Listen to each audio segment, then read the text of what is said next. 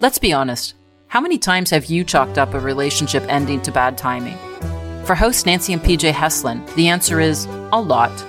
It took living separately in Canada, the US, and France, 2 divorces, and 20 years for timing to work out. And when it finally did in the south of France, the couple discovered they had 2 different versions of their love story. We all do, right? But what if your side is not the whole story and you have the journals to prove it? Keep listening to Nancy and PJ Finally Get Together, a podcast on love, relationships, and 2 lives in between. This episode is sponsored by relationship coach Jordan Gray. I came across Jordan Gray's work when I Googled bullying, and I was immediately hooked. Like me as a kid, Jordan Gray was also picked on, which is why his articles are also relatable. His sincere approach to men about relationships offers something for everyone, whether you're looking for love or trying to improve communication with your current partner. When you go to jordangrayconsulting.com, you can not only get access to his abundance of articles and free resources, you can also sign up for his email list and receive regular relationship tips.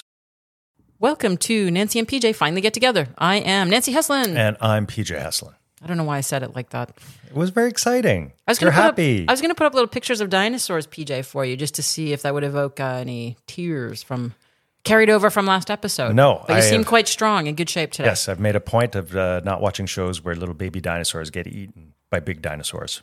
So you're ready to tackle what's our episode theme? Are you a good self-promoter? You ready to talk about that? Obviously not. I'm not a good self-promoter. Oh, I thought you meant you're not going to talk about the subject. No, but I do have some big news. Uh-oh. Podfession time. Wait. I have something for you this time. All right. So you see the blue button there?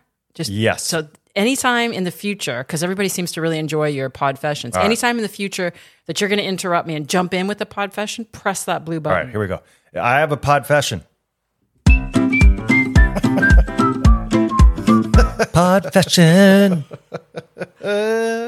That music just sounds like you walking slowly with the dog. That is awesome. That is truly the soundtrack that's going in me and Christy's head when we're walking. The 2 of you. But I did create a more Tom Cruise-like one if you feel like there's something more dynamic that you need to share. Ooh. Intrigue. Podfession. I love that one. There you go. That's a very 1970s cop show feel to it. Heslin, he's on the scene and solving crimes. Heslin, Fridays at 9. Oh, jeez. Who's going to watch that? 8 Mountain Central Time. The good part about that role for you would be probably it's a cop that's eating a lot. You'd be the guy that's like, who was that in one of the Ocean 11 movies or whatever that series was? Was it Brad Pitt that was always eating? You'd be good like that as a cop. Was it Brad Pitt who was always eating? I think it was. Anyway, what's the big news that you have to tell me? Oh, I almost forgot about my big news with all these soundtracks. I've made a new best friend in the neighborhood. Huh? Yep, I got a new best friend. He's what my neighborhood? buddy. We don't have any neighbors. Well, I've got a new best friend. He's my buddy. We're both each other's buddies. So yeah, you know how when you're a kid, you make friends, a new kid moves into the neighborhood, you see him running around a couple of times, go on over and, hey, you want to ride bikes? You go ride bikes, and then you go play in the abandoned construction site, and then you're friends for life. So now, when you're older, my generation, my age, you got to see the guy around in the neighborhood about 6 months, but most importantly, you might say hello. You do not talk to one another. You just get a good vibe of like, hey, that guy has a good, solid morning smile. I like it. He's a good person. So cut to, it's been about a year. I've seen him running. He's seen me running in the neighborhood. This is a year going on? It's been at least a year, yeah.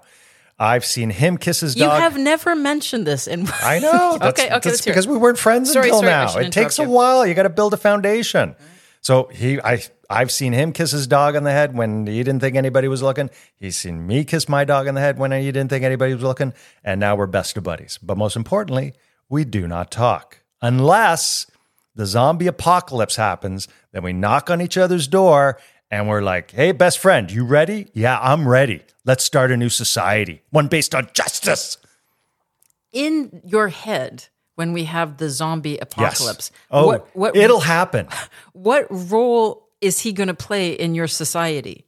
We're going to be best buddies. Just so I can have a visualization. We got each other's back. I know, but that's all we have to do. We got each other's back. So So we fight the zombie hordes, and anybody who's trying to be like an evil warlord, we take care of business. We take care of them. But is he tough? What is he? Of course he is. He's my new best friend. He's a tough guy.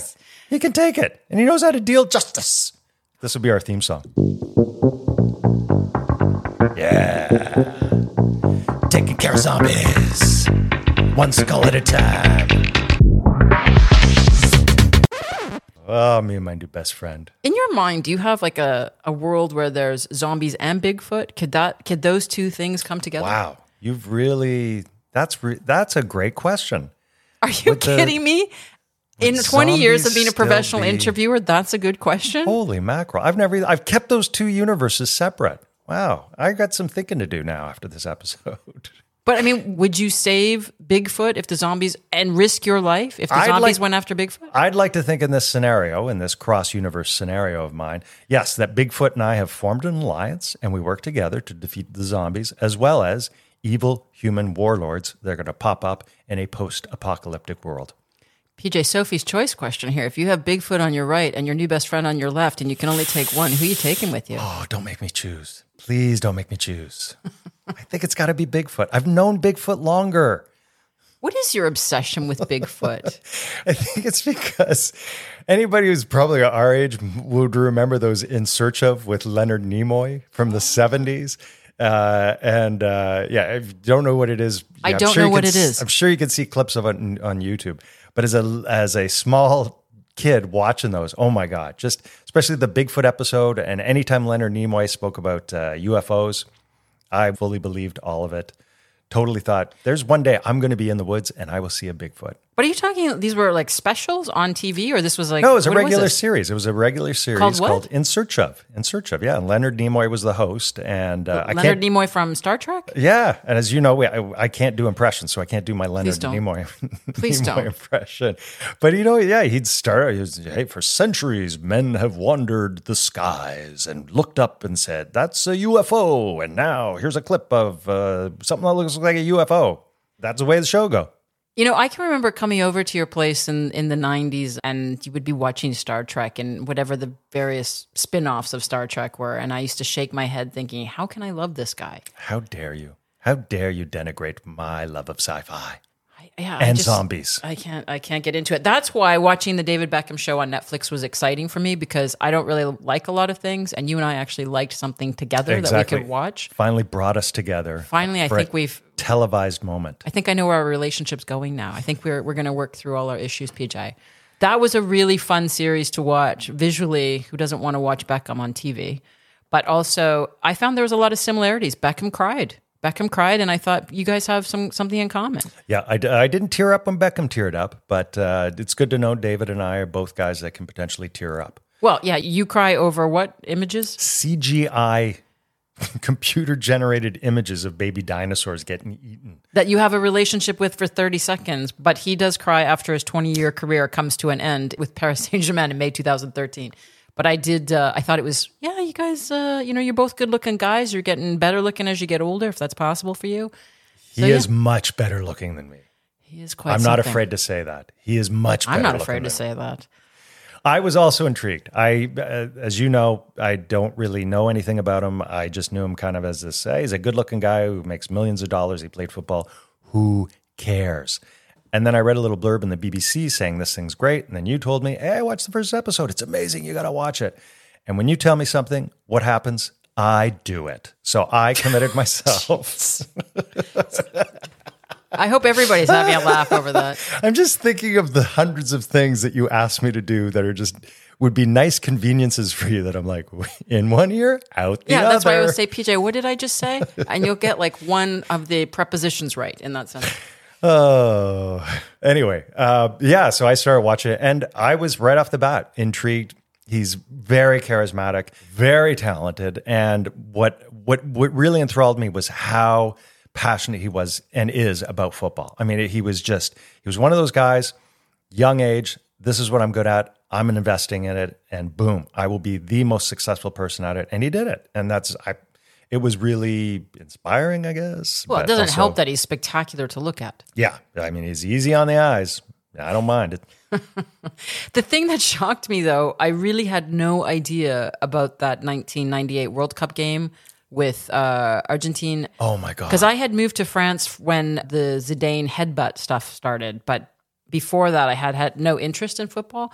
I could not believe how he was treated. I mean, it's a sport for one thing. And he was, 23 years old? Same here. I could not believe how he was pilloried in Britain for 2 years. I mean, you compare that to any North American athlete. Look at Lance Armstrong. He cheated and admitted to it, cheating on the Tour de France 7 times. And now people are kind of like, he's fine. He's all right. I mean, he's from Texas. How bad can he be? But that, I just could not believe the amount of literal abuse that guy went through back then. It reminded me of when I first met the marathoner Paula Radcliffe. Do you remember Paula? Of well, course. You know Paula, right? And we She's know my friend Paula, now. yeah. But when I first met her in 2014, I was doing an interview and I didn't know about her history with the UK press, the same kind of press that went after Beckham and lots of other people. So Paula had done the 2008 Athens Olympics and she had to stop at the 36-kilometer mark and she had a DNF. She had been really sick when she got to Athens. I can't remember if it was also related to the heat, but the British press called her a quitter. They called her a choker. They called her a money-loving drama queen. Like, this is a woman that was 3-time winner of the New York Marathon, 3-time winner of the London Marathon. She set the world's record for the fastest woman back in 2003. And that record lasted, 16 years? And the press treated her so horrifically that she left the country. And she said at the time when I first met her, she said, I felt so ill at ease in the UK, as if I'd let a lot of people down and I just wasn't settled. So she moved. Can you imagine feeling that way? Like you've represented your country 4 times in the Olympics? It makes me glad that I've been unsuccessful in the 3 countries that I've lived in. Canada, America, and France. I'm always welcome back, no matter what happens. Open arms. No problems, Heslin. Yes, but the Beckham documentary, I still have to say, Schwarzenegger's my man. Are we going back to Arnold? That was a Going few back episodes to Arnold, ago. it was a few episodes. I just listened to the Mark Maron podcast and Schwarzenegger was on it. And oh my God, that guy is so charming and so funny and so self-aware and ready to make jokes about himself. It was an hour of pure joy listening to that guy. And he's talking about his dogs. It was so adorable. Oh, Dutchie and Schnitzel. I loved him so much. Dutchie and Schnitzel. He's got my new favorite phrase, and I've heard this phrase before. It's a common phrase. But now that I've heard Arnold say it, he's talking about mistakes he's made in his life. We all know he's made some mistakes. He admits to it. He says, yes, this cost me my marriage. And then he says, but you can't put the paste back into the tube. He doesn't say that. Yes, he does. I've never heard that before. You can't put the paste back into the tube. Oh my God. I literally almost fell off my bike. All right, PJ, here's another Sophie's Choice. You have Arnold on one side, Beckham on the other. You can only take one with you. Oh, don't make me choose. Oh, they're both so charming. Both so funny. Oh, I love them both so much. I got to go with Schwarzenegger. Why? I was living in LA when he and Posh had moved there. Were you really? Yeah. And I actually saw them one time. I saw them one time at a restaurant. And were you the waiter? No. Oh, you'd passed that part of your career? Yes. I was on to my 5th career at this point. No, it was funny because you always see famous people in LA. And it was one of those things where I saw him and Posh and he was with his kids. And you say to your friend like, oh, hey, look, it's David Beckham. And it actually was. And a friend of mine, they did a reality show in LA when they were living in LA. And it was supposed to be this. The Beckhams? Yeah. When was that? Oh God. So this would have been. They didn't talk about that in the show. In the 90s. So it was ended up only being an hour-and-a-half show. And I had a friend who worked on that show. And she told me that the original idea was they were going to have like 6 weeks of the Beckhams reality show, kind of like the, what's his name? The rock star guy, Ozzy Osbourne. The Ozzy Osbourne show was a big hit. This was following on the heels of that. It was supposed to be like that. And she had told me that they were so boring that they could only, after 6 weeks of filming, they could only cut together an hour-and-a-half footage for 1 hour-and-a-half special. So what? Say that again. Say that again. They shot for weeks, and they were going to make this week-long series. And Apparently they were both kind of so boring that they could only come up with an hour and a half. One special, that's it. All done. No series. I find that shocking because he came across quite charming on the show. I refuse to believe it. I think that's maybe sour grapes on that person's part because he was very charming, very interesting. I could watch more of that. Just him just talking about football. It doesn't even really matter in that show if he's talking. Yeah. I mean, I'm going to watch it again, even on mute. Just to look at him. If you look at it, that would have been back in early 2000s, I'd say that was. So Yes. he's, 20 years on, he has built a brand, which is much more interesting. He has his bees and all the businesses that he's doing. So there is more than just he and his wife. The bees. I forgot about the bees. I love the bees. I love the fact that it started off with him getting honey from his beehive, but he's got a monogrammed beekeeper suit on with DB on it. Yeah, but that's what makes him the world's ultimate self-promoter. Are you a good self-promoter? No, the guy has built a brand of $450 million. I do not have anything with my initials on it, nor do I promote myself in such a way. The closest we got was I bought you matching pajamas with the dog. I thought that was the closest thing of something personalized. But the theme is, are you a good self-promoter, right? And for me, I always looked at self-promotion as business cards.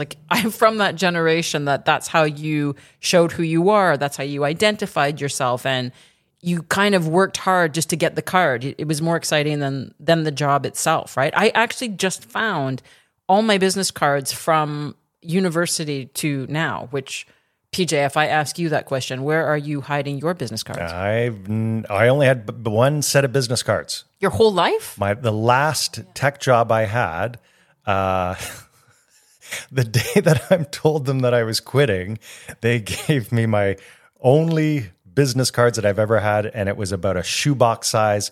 It had to be at least 1,000 business cards in there, and they were all going to be redundant within a month. Yeah, but you were the director of IT. How come you didn't, in America, how come you didn't have a card? Americans love their business cards. I've never had a business card. Okay, I'm holding in my hand a business card from a part-time job doing telemarketing in university, and it's got the name of the duct cleaning company, and it says representative. Now, how come I have this card, PJ, and as a director of a department, you did not have a card? Who cares about that? How does one represent a duct? I was good at that job because it was a voice job, so people thought I was a man. That was my first How could they think you're a man? Everybody thinks I'm a man. No, PJ, not on the phone. Yes. That's ridiculous. Ask anyone in my family. Anytime I answered the phone, people would always call me Mr., even as a young kid. Well, those people are fools. I know it's because you love me and you see me with non-duct eyes, but people really believed that I was very manly. Anyway, I did very well at that job, but I found all of these business cards, and it kind of reminded me of how important that was. And I think I'm really out of touch because I'm not very good at social media and promoting myself.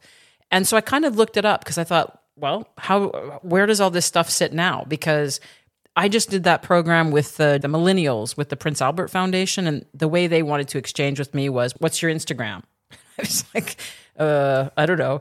So I looked it up to see, is it just my generation that still has titles and business cards? How do we identify ourselves? This is amazing. BBC says that there was an estimated 27 million business cards printed per day before COVID. That's 7 billion cards a year. Is that worldwide or just Britain? Yeah. Oh, okay. Sales dropped 70%, obviously, during the pandemic, but have mostly recovered, especially in North America. It's one thing to have social media as your sort of digital networking and, as your business card, but you still have to be effective and an active self-promoter, right? So if you look back at your stand-up back in the 90s, would you say you were a good self-promoter? Because I just read, PJ, I Googled your name, and this thing came up from a book called The Kids in the Hall, One Dumb Guy by Dave Myers, I think it is. Was I the dumb guy they were talking sorry, about? it wasn't PJ Hessler, One Dumb Guy. The reference to you, it references a period of 1988 to 1995, and it calls you one of the stand-ups of your generation. Oh, how nice. It's talking about the kids in the hall, and it says, week after week, the kids would create an entirely new set of material for a live audience of 200 comedy fans. This is in Toronto. To keep the audience fresh during the taping sessions, which could sometimes stretch into 3-hour affairs, The kids called upon their friends to do the warm-up. Luckily, their friends happened to be some of the best Toronto stand-up comics of their generation. Eric Tunney, Boyd Banks, PJ Heslin, Elvira Kurt, Sheila Gostick, Alan George, Brian Hart, and Brett Butt. What do you think about that, PJ? You are one of the stand-ups of your generation.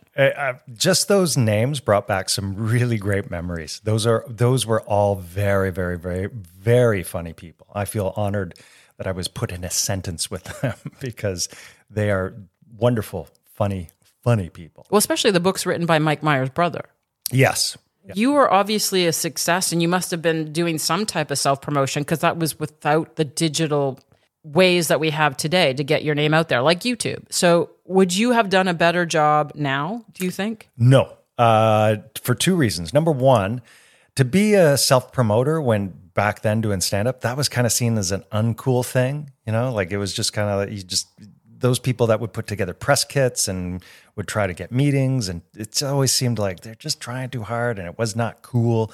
The other thing is, you might agree with me. Don't you think as a Canadian, it's a very Canadian thing to be kind of humble and to not be too loud about yourself and say, yeah, I'm the greatest. It's very much like just.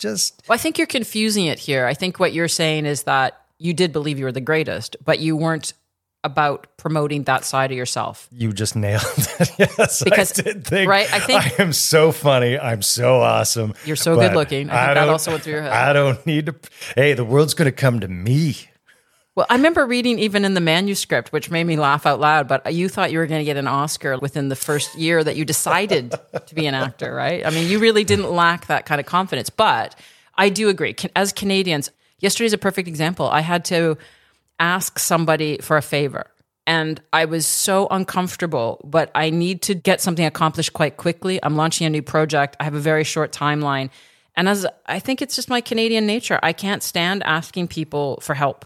Or assistance, or saying like, I really need this, even though I'm happy to help others. So yeah, maybe it's about that. I totally agree. I think to be a good self-promoter as well, you just nailed it as well. You nailed two things, Nancy. You're doing a great job. I'd rather you just say you're right. You're right. Oh, you're doing a great job. Thanks, Paige. Yeah, to be a self-promoter, you have to ask people for favors, and we are just two people that would it kills us to ask people for favors. I've had flats on my bike, and I know that there are friends that have cars, and I'm like, no, I just don't want to bug them. I'll just walk 30 miles. But professionally speaking, let's really look at that. In the 1990s, I know that you worked really hard in stand-up. I mean, you had your sets at the Laugh Comedy Resort. Is that what it's called? The Laugh Resort. Laugh Resort, and the same thing. I know you had like your sets and you did a lot of writing, and you did the Fringe Festival. You were doing the stuff with the opening for Kids at the Hall. Kids at the Hall. That was the the B version, B side of at CBC Studios. You did do a lot of things. You were in movies. Did you just think the world's going to come to me?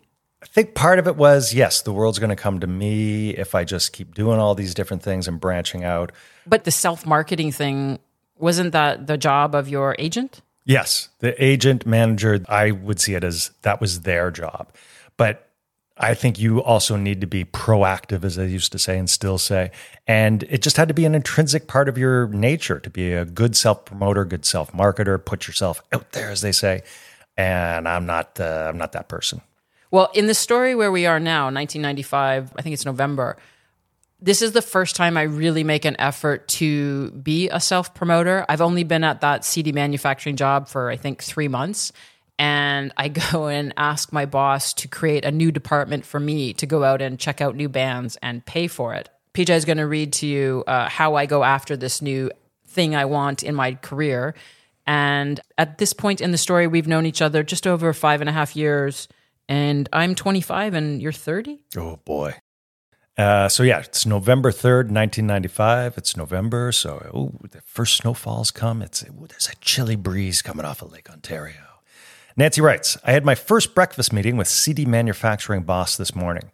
He said to me right off the bat that someone asks to speak to their boss for one of 3 different reasons. 1, to ask for a raise. 2, to quit. Or 3, to complain about a coworker. Why would you need a meeting for your boss to do that? You could just do that all the time. Hey, isn't so-and-so a jerk? Anyway, Nancy writes, I was sitting there thinking none of these are applicable. I'm just starting to know the reality in order for me to fill this PR idea. I have to keep in touch with everything happening in the papers, not so much from our clients, but for all potential of all musicians. It's true, though. Like, you get a really good idea. Remember last time we were talking about jumping into things too quickly? I had this amazing idea. Hey, let's create this A&R department in our company, and it will be great. You pay for me to go out and watch bands every night, and I'll just go out and drink every night. Reading your optimism just makes me tired. And then Nancy writes, it's one thing to basically say, hey, pay my bills for me to go out. But it's another for me to maximize that into a business. I'm so afraid of losing myself. And what? Your job? I guess once you've represented ducks, it's all downhill from there. Oh, stop with that. You're just jealous of my business card collection. I see so many people in this industry that are fake, and that I fear that's what I'll become. When my boss says that this is what I'm born to do, I have no idea if he really knows me at all. That's fine because my life is private. I believe who I am is pretty much it. PJ was here last night. That's all I can think about. Of course you can.